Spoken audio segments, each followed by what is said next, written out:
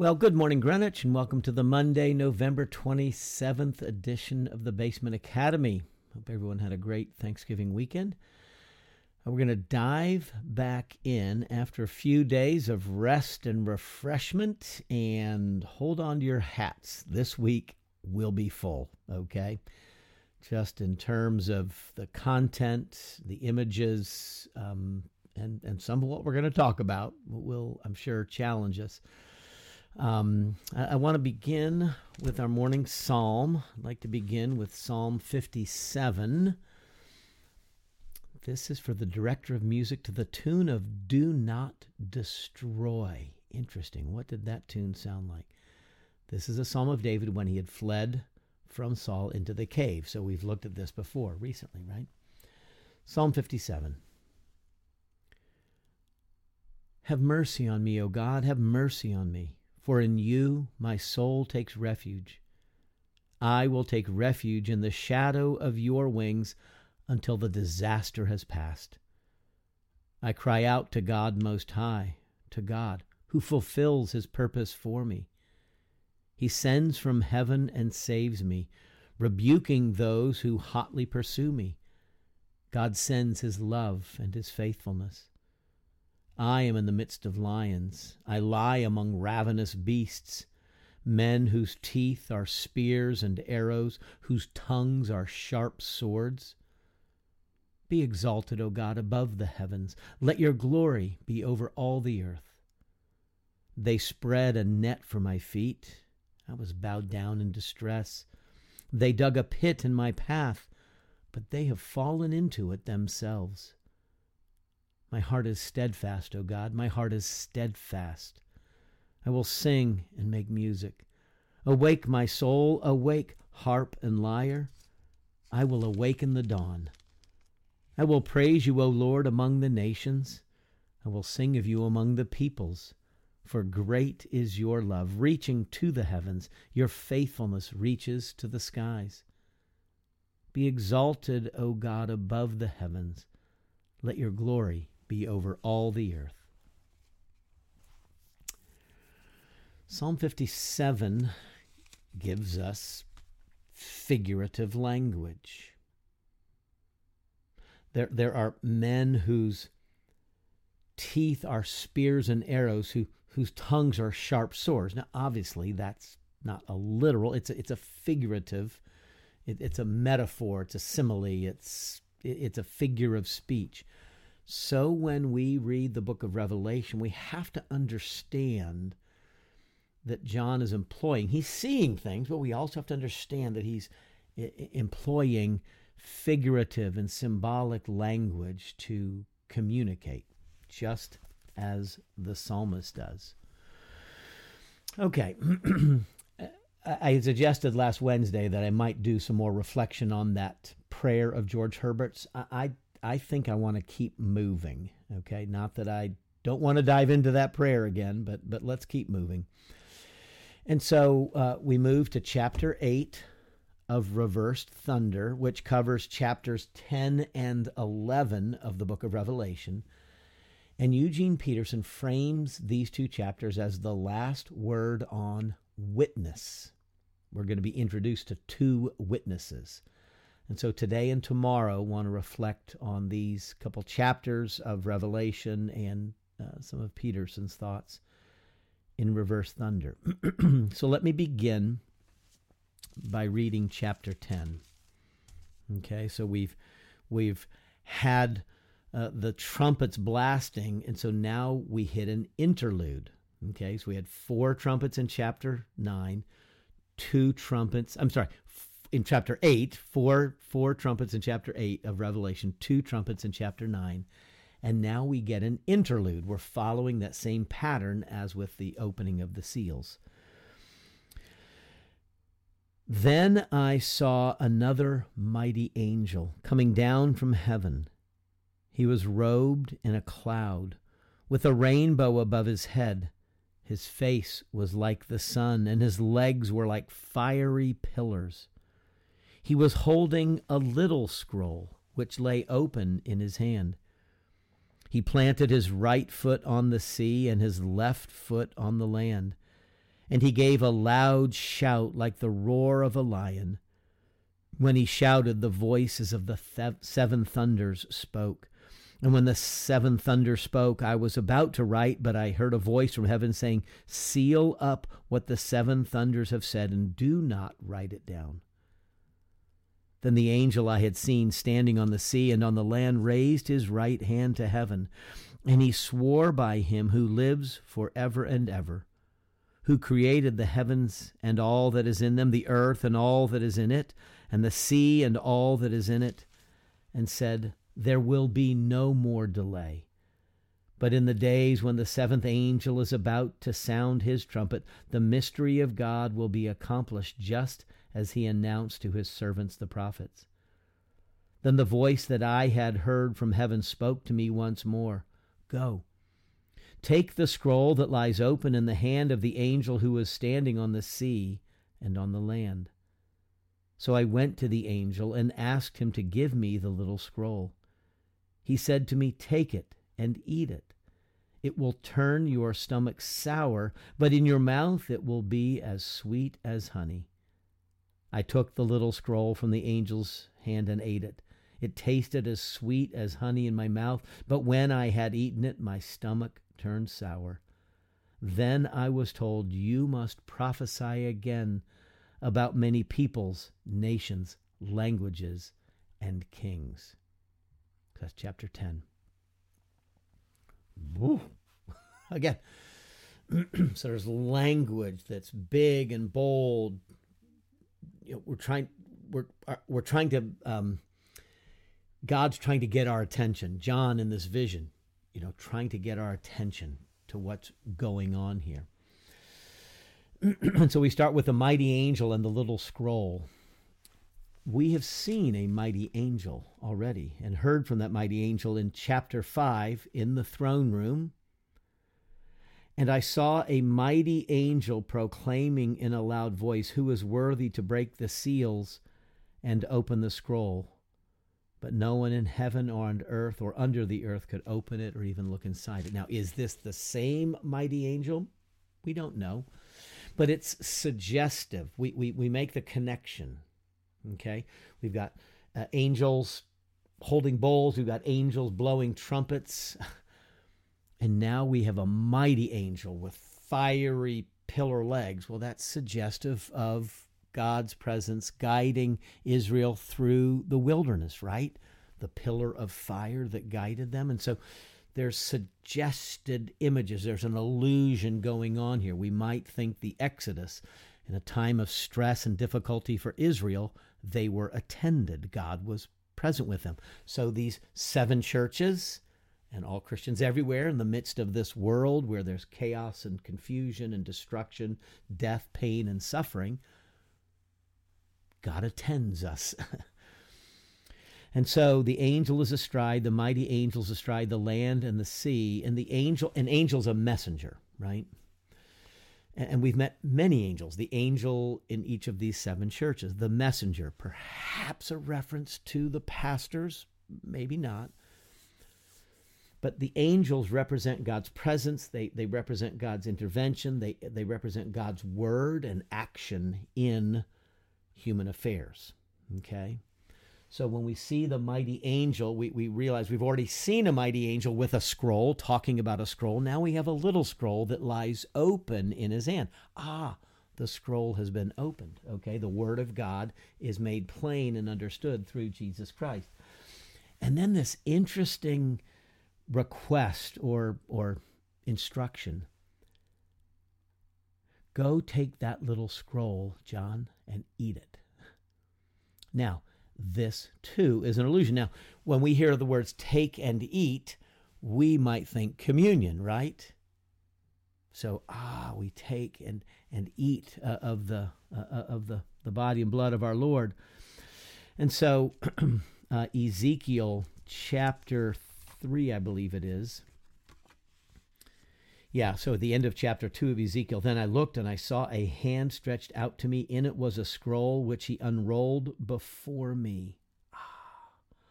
On both sides of it were written words of lament and mourning and woe. And he said to me, Son of man, eat what is before you, eat this scroll, then go and speak to the house of Israel. So I opened my mouth, and he gave me the scroll to eat. So I ate it, and it tasted as sweet as honey in my mouth. And then he goes on. Ooh, yeah, I don't think this tastes so sweet when I have to preach judgment and woe to the house of Israel. Poor Ezekiel. And so there's an illusion going on here. As John sees the angel, sees the scroll, he's instructed to take and eat. And the symbolism of eating the word is to inwardly digest the truth of God.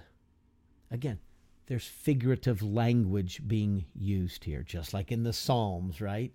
There's figurative language. To eat the word, to take and eat, is to inwardly digest the truth of God, the meaning of God's word, the gospel, Jesus Christ, right? So make these words a part of your lives, John.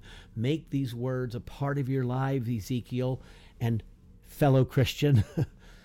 This is what we do when we hear the sermon. We're supposed to take the words in and receive, just as we would the body and blood of our Lord, to receive and to hold them fast. I think the language of the sweet and sour suggests the bittersweet realities that John is facing as he is a witness, right, for Jesus Christ, and the bittersweet realities that we find in God's Word. There is so much encouragement, so much joy, so much blessing when we encounter God's Word. You know, the creation, the goodness of God, the promises, the promises that we stand on, all of this wonderful truth. And yet, the Scriptures hold for us bitter realities. There is a judgment. There are the wicked. There is evil. There are those who are lost, who will not repent, right? And so let's not be naive. Talked about this last week. Let's not be naive about evil. It is real. Let's not be naive about these scriptures. If you take from Genesis to Revelation, and we're in Revelation, there's some hard stuff here. And not everybody wants it. It's strong, food and drink indeed. So we've got this image of the scroll. So the interlude, with all the trumpets blasting and all the chaos going on as we're praying in the midst of a broken, warring, conflicted world that is suffering, now we're brought back to the Scripture, and we're brought back to the deep reality that Scripture has both sweetness to it, and it does turn our stomach sour, particularly those of us, who John, myself, Eric, others, who bear the responsibility of teaching and preaching and proclaiming God's word. It is not easy. There are times I just only want to say happy things, but sometimes we have to say the hard truths as well, right? And then we get to chapter 11 about the two witnesses. And so John now is given a reed like a measuring rod and was told, go and measure the temple of God and the altar and count the worshipers there, but exclude the outer court. Do not measure it, because it has been given to the Gentiles. They will trample on the holy city for 42 months, and I will give power to my two witnesses, and they will prophesy for 1,260 days, clothed in sackcloth. These are the two olive trees and the two lampstands that stand before the Lord of the earth. If anyone tries to harm them, fire comes from their mouths and devours their enemies. This is how anyone who wants to harm them must die. These men have power to shut up the sky so that it will not rain during their time they are prophesying, and they have power to turn the waters into blood and to strike the earth with every kind of plague as often as they want. These two witnesses have power to shut up the sky so it won't rain. Well, that's the Elijah story, right? And they have power to turn, how does it say, the waters to blood. Well, that's the Moses story, the plagues of Exodus. Elijah and Moses, law and prophet, the two who showed up with Jesus on the Mount of Transfiguration. Do you see? illusion after illusion after illusion. And so there's this measuring of the temple, but the court of the Gentiles is open, right? There's a protection, and yet there is also pain and suffering and persecution and destruction. And so how do we understand the 42 months and the 1,260 days? So the court of the Gentiles was trampled for 42 months. Translate 42 months times 30 gets you 1,260 days. And that's the length of time that the two witnesses will be bearing witness. Moses and Elijah, law and prophets, scripture, word, God's word proclaimed. And so the trampling and the persecution and the destruction and the suffering are taking place at the same time, or shall we say the preaching of God's word and the witness are taking place at the same time. And so it's a both and. We live in a world where suffering is real. We live east of Eden, where there's war and conflict. Nation rises against nation. There's persecution. And while all that's going on, we go to church and we hear the gospel proclaimed. We send out missionaries who bear witness to all nations. And so it's John's way. It's kind of a poetic, imaginative way of saying, hey, churches who are suffering know that the gospel is being preached also. Know that while the trampling is going on, witness is taking place, and you too shall be witnesses, right? And so we've got this image. Man, then it gets crazy. Now when they had finished their testimony, the beast that comes up from the abyss will attack them and overpower and kill them. Their bodies, that is Moses and Elijah, the two witnesses, their bodies will lie in the street of the great city, which is figuratively called Sodom and Egypt, where also their Lord was crucified. Well, he was crucified in Jerusalem. So Jerusalem, the holy city, becomes as Egypt, that place of bondage, right? That Pharaoh's enslaving Israel. And then Babylon, right? Sodom, that place of destruction, right? And so Sodom and Egypt, okay? And so you've got the reality that witness takes place in the midst of a world that opposes God, where there's great sin and great harm that is done and sought to be done to God's people. For 3.5 days, men from every people, tribe, language, and nation. Wait a second, we've heard that phrase. Our Lord has purchased, the Lamb has purchased from every people, tribe, nation, language. Oh, he doesn't purchase everybody, right? So there are those who come from all of the human family and gaze upon them. Gaze upon their bodies and refuse them burial. So there's a dishonoring of these witnesses. The inhabitants of the earth will gloat over them and will celebrate by sending each other gifts, because the two prophets had tormented those people who live on earth. They didn't torment them. They just preached the gospel. But people don't want to hear the gospel. Who are you to judge me? We call the world to repent and be reconciled through Jesus Christ. Well, who dare you call me to repent? I can do whatever I want. And so the torment is not a torment. It's a proclamation that calls the world to account. And the world doesn't like it, and so it turns and attacks. And so the persecution of the faithful remnant, the faithful community, takes place. But after 3.5 days, a breath of life from God entered them, and they stood on their feet, and terror struck those who saw them. Allusion to Ezekiel's valley of dry bones, right? The breath of God breathes in, and now these dry bones, these dead bones now live, right? Then they heard a loud voice from heaven saying, "Come up here." And they went up to heaven in a cloud while their enemies looked on. So Moses and Elijah, the two witnesses, enter into heaven. At that very hour there was a severe earthquake, and 1/10 of the city collapsed. 7,000 people were killed in the earthquake, and the survivors were terrified and gave glory to the God of heaven. The second woe has passed. The third woe is coming. Because there's so much figurative language here, and it's so graphic, and these numbers, what's going on? It's this idea that in the midst of the suffering of our world, the call to bear witness remains. We don't get to just run and hide. We are called to stand in the public squares and proclaim and suffer the consequences when the world turns and attacks us.